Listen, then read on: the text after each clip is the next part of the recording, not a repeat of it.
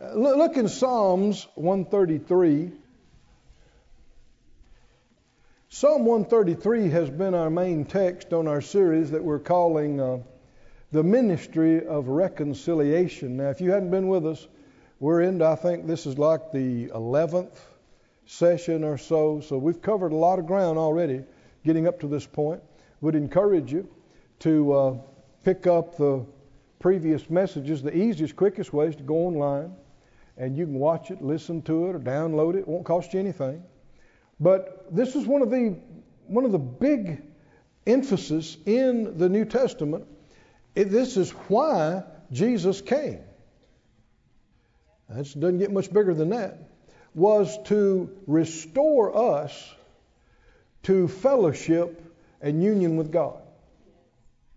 That's what the word reconciliation means. It means to those that were enemies or at odds to restore them at one again. In Psalm 133, it describes unity. It says, "Behold, how good and how pleasant it is for brethren to dwell together in unity." Brethren. You know, if you can walk in love at home, you can walk in love anywhere. Right? Because it's easy to say, I love you, or somebody you never see. You're never around and you don't really know them. But people that you're around day in, day out, and everybody's got flesh, that's where the challenge comes in. But he's talking about brethren dwelling together in unity. It's like the precious ointment on the head that ran down on the beard, even Aaron's beard, went down to the skirts of his garments. Is there a connection between unity and anointing? Do you remember in the New Testament, book of Acts, more than once, it talked about when they were in one place, one mind, one accord, then amazing manifestations of the Holy Spirit. Unity is a factor. Well, if unity is a factor in the manifestation of the Holy Spirit, what would strife and fussing and fighting be? It would be a hindrance to the manifestation of the Holy Spirit, but it would facilitate the manifestation of the enemy. If you look in James 3, we talked about that some time back. Strife is the manifested presence of the devil. Now that's a big statement, but it is. Have you ever walked into a place or into a room where people have been having so-called knockdown, drag-out fight? Or just yelling and screaming at each other and fussing? Even if you didn't hear the fight, you can walk in there and feel it. Can't you? Well, what are you feeling? It's not a physical feeling. What are you feeling? It's a manifested presence. Well, it's not the presence of God, because His presence is peace and life and light. Well, what presence are you sensing? It's the enemy. It's the enemy. We don't want that in our house or a place of work or our church, do we?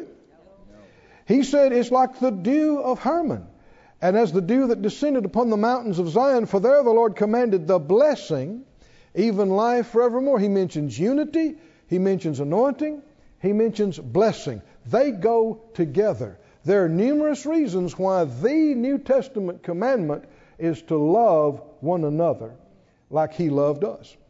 Look in 2 Corinthians, the 5th chapter. 2 Corinthians 5 and verse 17.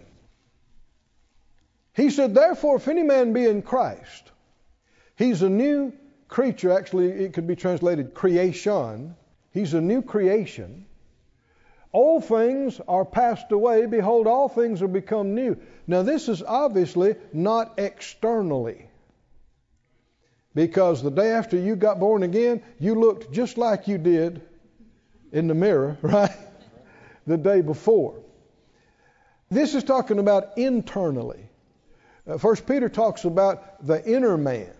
Well, 2 Corinthians does. And 1 Peter talks about the hidden man of the heart. There's an inner man. There's an outer man. It's a very good thing to remind yourself of frequently that this is not you.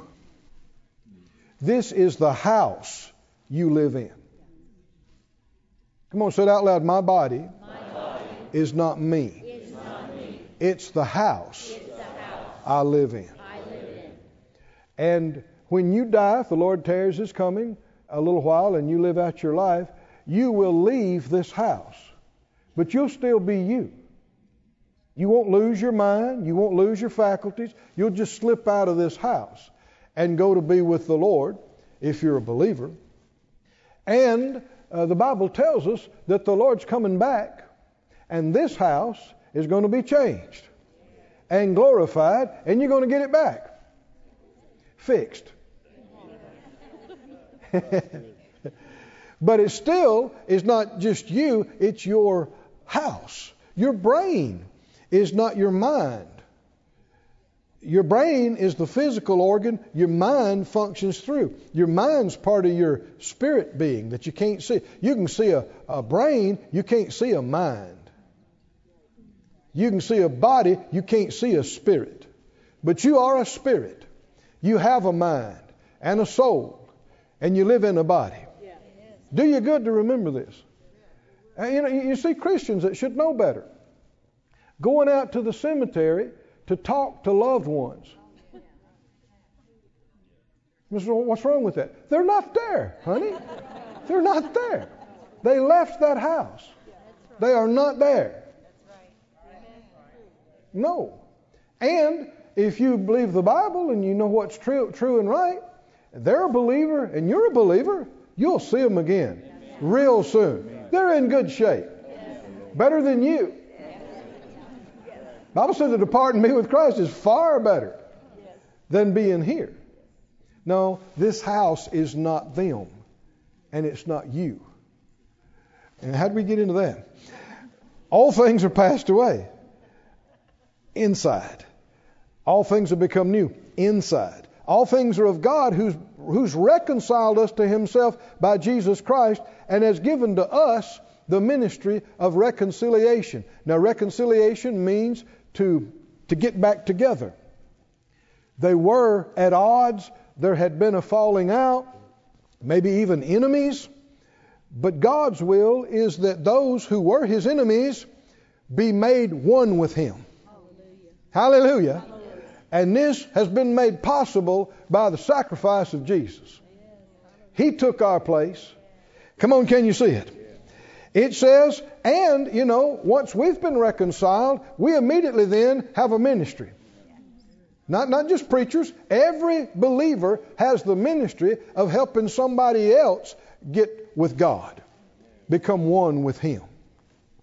He goes on to say, God was in Christ, reconciling the world to himself, not imputing their trespasses to them, and has committed to us the word of reconciliation. Now then, we are ambassadors for Christ, as though God did beseech you by us. We pray you in Christ's stead, be ye reconciled to God. Now that also lets you know that even though the Lord has done the work, that doesn't mean it's already done in everybody's life. They have to receive what he's done. If they were already reconciled to God based only on what Jesus has done, we wouldn't have a ministry. There would be no need for us to say, be reconciled to God, because there already would be. Somebody say, well, grace has already taken care of that. Yeah, but grace doesn't receive for you. It has been bought. It has been paid for. But you must receive him for yourself. And you must receive the washing and cleansing by the blood. You must receive the new birth, becoming a new creature, and accept that you want to be reconciled to God. If you don't want to believe in God, if you don't care about it, then you won't be, even though Jesus has paid for it, you won't experience it because you refuse to receive it. How many are thankful you didn't refuse to receive it? By the grace of God, we have received him. And we are not at odds with God. We have been made one with him. Hallelujah. We're in fellowship with him. Thank you, Lord.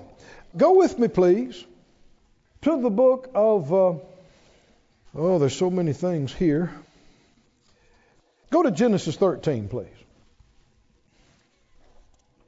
Just a couple of thoughts before we go, but I don't want to rush it so much that you don't get the thought. Again, if it's worth doing, It's worth taking a few moments to get it. Genesis 13, verse 1.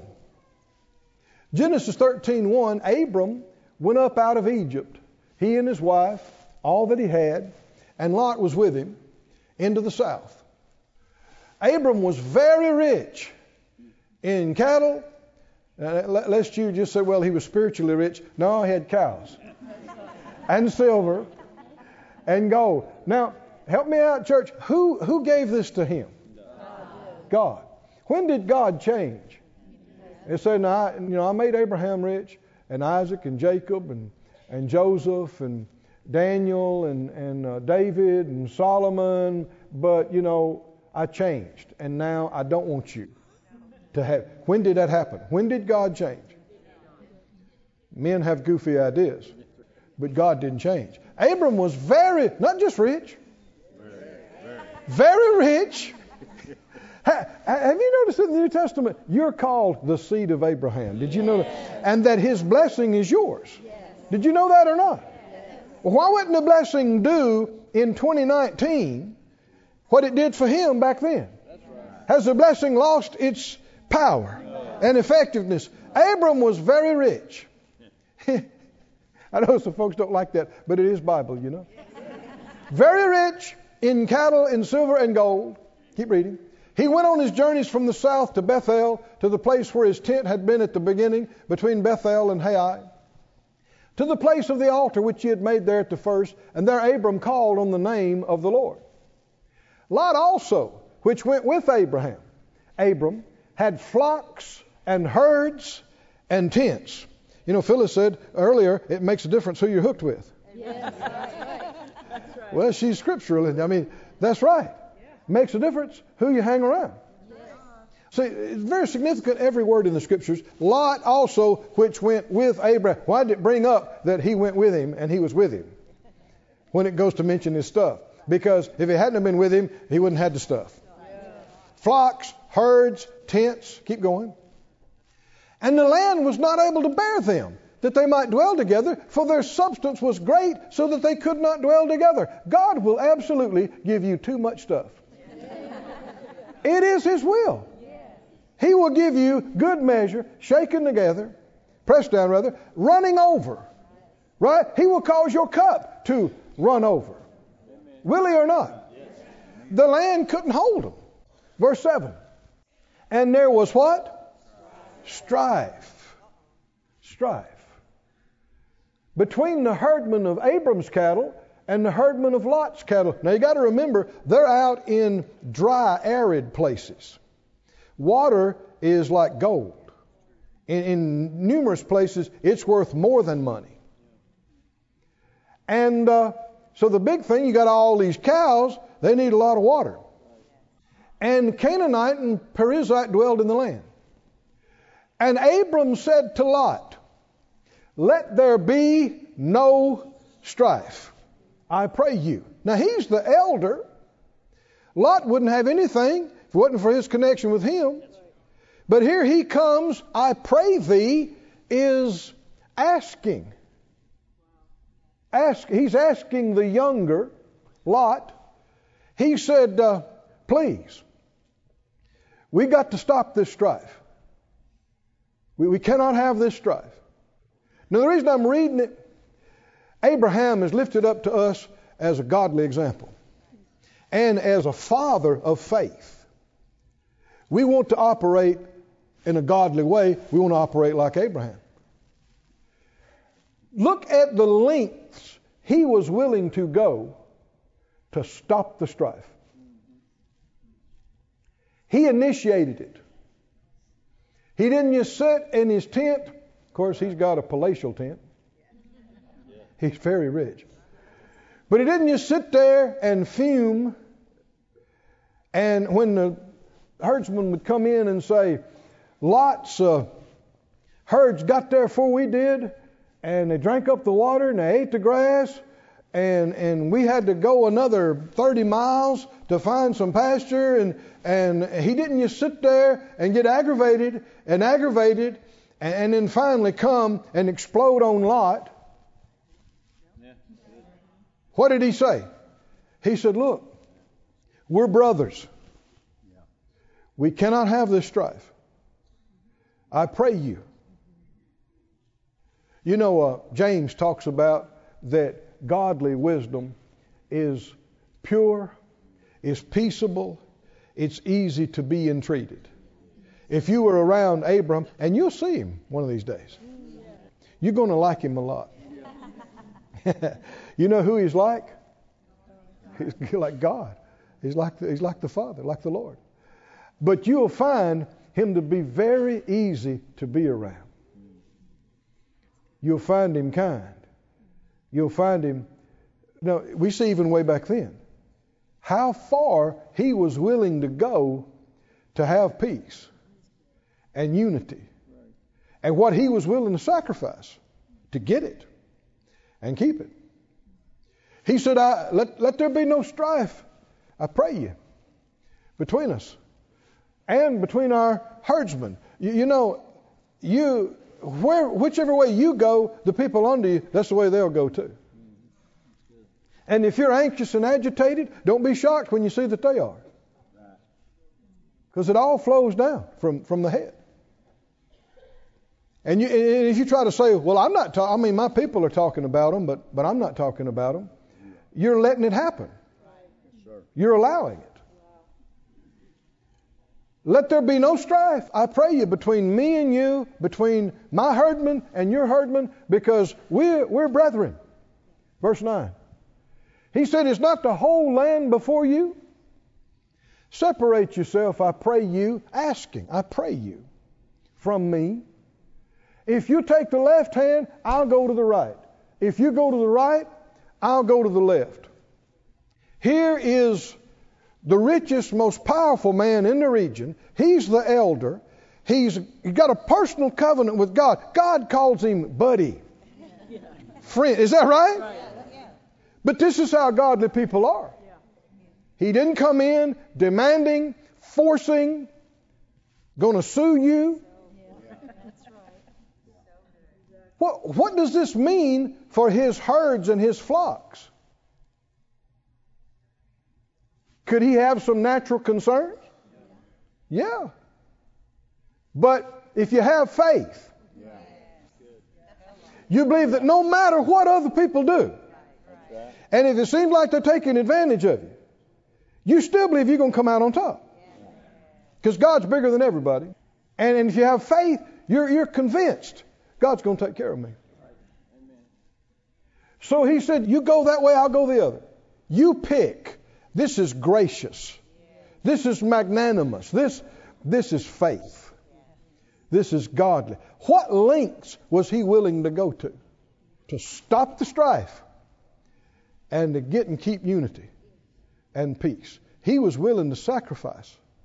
I reckon if he'd have had to cut his herds in half because he didn't have the water, he's ready to do that. How many believe Abraham was ready to back up what he said? Is he ready to do whatever he has to do, whatever it costs him? He's not a dumb man. He knows this can cost him initially maybe, but he also believes that God can provide for him. If you read the rest of the story, the Lord showed him where water was. He dug new wells. Yeah. Hallelujah. But keep reading. The Bible said, verse 10, Lot lifted up his eyes, beheld all the plain of Jordan. It was well watered everywhere. Before the Lord destroyed Sodom and Gomorrah. Sodom and Gomorrah were big bustling cities, and they were lush and green. Even as the garden of the Lord, like the land of Egypt, till you come to Zoar. Verse 11, and Lot chose him all the plain of Jordan, and Lot journeyed east. And what did Abraham do? Just what he said he would do. He went to the dry land. He did it and didn't complain about it and didn't fuss about it. It was his idea. He told him, you pick what you want. And Lot made the mistake of his life. Didn't he? You read the rest of the passage. Next thing you know, it says Lot pitched his tent toward Sodom. He's not in Sodom, but it's in his front window. He sees it all the time. Next thing you know, guess where they live? In Sodom. Next thing you know, He loses everything he's got. He lost his wife. He lost the rest of his family. He lost his herds, his flocks. He lost everything. Abram was trying to help him. What are we willing to sacrifice to stop strife? It can be as simple as hushing your mouth. Instead of thinking, I got to tell them what I think. Are you willing to shut up? He was willing to sacrifice all kind of money and herds and stuff. Would you be willing just to be quiet for a couple hours? To stop some strife? Would you be willing to yield? Well, they're not right. Lot wasn't right. Now, what Lot did wasn't right. Did Abraham go along with it? Yeah, he did. He allowed it. And, right after this, the Lord took him out and said, look, north, south, east, and west, I'm going to give all this to you. You didn't lose anything, boy. But he did the right thing. That's the kind of man and woman God can bless. They're willing to make great sacrifice to stop strife. Go to 1 Corinthians 1. I'd like to read these two little portions here, and then I think we can depart. 1 Corinthians 1, 7. He said, you come behind in no gift. And we see this is 1 Corinthians 1. In the 12th chapter, he talks about the gifts of the Spirit. These people had all kind of manifestations of gifts of the Spirit. Word of knowledge, word of wisdom, discerning of spirits. And he said, verse 9, God is faithful, by whom you were called to the fellowship of His Son, Jesus Christ our Lord. He's called us to what? Fellowship. First and foremost, fellowship with Him, and then fellowship with each other. He said, I beseech you, brethren, by the name of our Lord Jesus Christ, that you all speak the same thing, that there be no divisions among you, that you be perfectly joined together in the same mind and in the same judgment. For it's been declared to me of you, brethren, by them that are of the house of Chloe, that there are contentions among you. That's the same word translated strife. He said there's strife among you. One of them says, I'm of Paul. Another one says, I'm of Apollos. Another one says, I'm Baptist. Another one says, I'm Methodist. Another one said, I'm Word of Faith. Is Christ divided? What's the answer? No. Was Paul crucified for you? No. Were the Baptists crucified for you? Were the Word of Faith crucified for you? No. Were you baptized in the name of Kenneth Hagin? No. I hope not. What? There's only one church. There's only one body of Christ. There's only one Spirit, one name of Jesus. There's only one. Skip down to the 3rd chapter, 1 Corinthians 3. 1 Corinthians 3 and verse 1, he says, I, brethren, could not speak to you as unto spiritual, but as unto carnal, even as unto babes in Christ. I've fed you with milk, and not with meat. For hitherto you were not able to bear it, neither yet now are you able. He said if you read Hebrews and other places, by reason of time, you should have developed more than this, basically. He said, I wanted to go into some spiritual things with you, but you're babies. Now here's an interesting thing. They came behind in no good gift. They got the manifestation of the gifts of the Spirit. But they're not spiritually mature. They're babies. Speaking in tongues doesn't mean you're spiritually mature. Having a manifestation of the Spirit doesn't mean you're spiritually mature. Experiencing a healing doesn't mean you're spiritually mature. Can you see this, friends? Why does he say they're babies? Verse 3. You are yet carnal. Why? For there is among you envying and strife. That's the thing he mentions, why they're carnal, why he knows they're carnal. Growing up spiritually means growing up and becoming more like God, like you see these characteristics in Abraham. Growing up spiritually, becoming spiritual instead of carnal, means you develop in love. Refusing to get out of fussing and strife shows you are a baby, a spiritual baby. Mature ones refuse to participate in strife. They become like Abraham. They're willing to go to great lengths. Not to run away and avoid things, I don't mean that, but just control your emotions and your feelings and your words, so that when you see things begin to go off and people begin to get heated and begin to get hot, you don't just join in with them. You stop it. You see where it's going, and you begin to do things to stop the strife. Are y'all with me, friends? And if you're not willing to do it, you think, well, I just got caught up. I just got so mad. I'm sorry. You're a baby.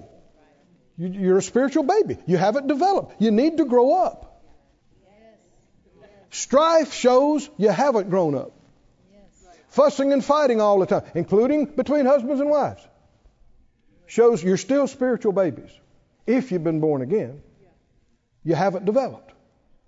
But developing and growing up means you get to a certain place, you see it's about to go the wrong direction, you stop. You get a hold of yourself. You don't get mad and shout. You get a hold of yourself and say something kind. Right? And even if it's something that should be for you, even if you're right, was Abraham right? Yes. Should he have had the preference over the land? But was he gracious? Yes. And said, you take it. How many understand it's very, very dumb to have a fuss and fallout fight with your spouse or family over should we go to McDonald's or Burger King? Dumb. Or to just have a breakdown over where we're going to buy a Ford or a Chevy. Someone said, well, now, you know, I'm a Ford man. My daddy was a Ford man.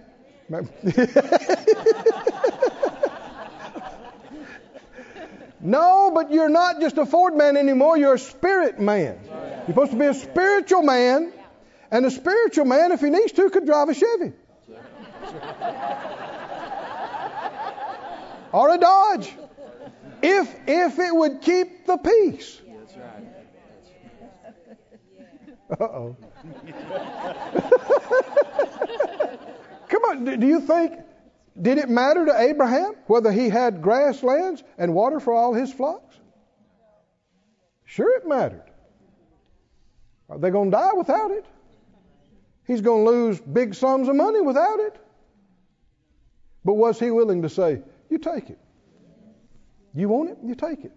And not be bitter. And not hold a grudge. Come on, can you see that? Gracious. And so, when Lot takes all the grass and the water, and they're standing over here in the desert, is Abraham mad and upset? Is he hurt to the core?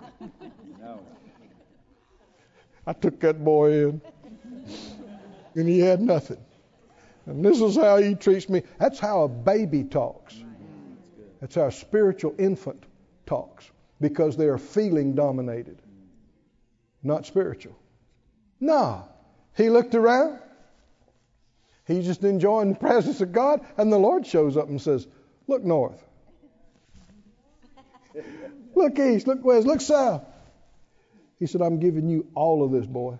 I'm giving it all to you. And there's some real nice water over there if you'll just dig a little bit. And there's some nice water over here if you'll dig a little bit. He said, you're carnal because there's envy and strife among you. He said in the later part of the chapter, he said, let no man glory in men, because they're saying, I'm of Paul, I'm of Apollos. All things are yours. This is verse 21. Say it out loud. All things are mine. I don't have to pick and choose. All things are mine. He said, whether Paul's yours, Apollos is yours, Cephas, Peter is yours, the world, life, death, things present, things to come, all are yours. Isn't that what God told Abraham? It's all yours. Yeah, he took it. But in just a few months, Lot's gone. He's not even in the picture. That's not what God wanted. It's not what Abraham wanted. But all of it's yours. And you are Christ's, and Christ is God's. Stand on your feet, everybody. Praise be to God. Do we want to be babies our whole life? Or do we want to grow up? Grow up and develop. One of the key components of real spiritual development is you become more like God. And He is love. He is love. Pray this out loud with me if you would. Father God, thank you for loving me, choosing me. Thank you that when my parents, Adam and Eve, fell out of fellowship with you, you didn't just write them off and everybody after them. You didn't give us up, but you had a plan so that we could be reconciled. And I don't have to give up on other people that we can be reconciled, or that they can be reconciled to you. You didn't give up on me. I won't give up on them. I refuse to be a baby and fuss and fight with everybody and argue and be a taker and not a giver. I'm of the seed of Abraham. I walk in the steps of Abraham. I'm blessed with faithful Abraham. And with your help, I'll be gracious. I'll be kind. I'll be magnanimous. Like him, I'm a giver. A giver child of a giver God. Thank you for giving me peace and strength. Your love is shed abroad in my heart by the Holy Spirit. And I yield to that love. And it governs me. And it guides me. And it makes me strong. Hallelujah. This ministry has been brought to you today free of charge by the partners of More Life Ministries and Faith Life Church. If you would like to help send this word to others at no charge, you can become a word sender today. For more information, visit our website at morelife.org.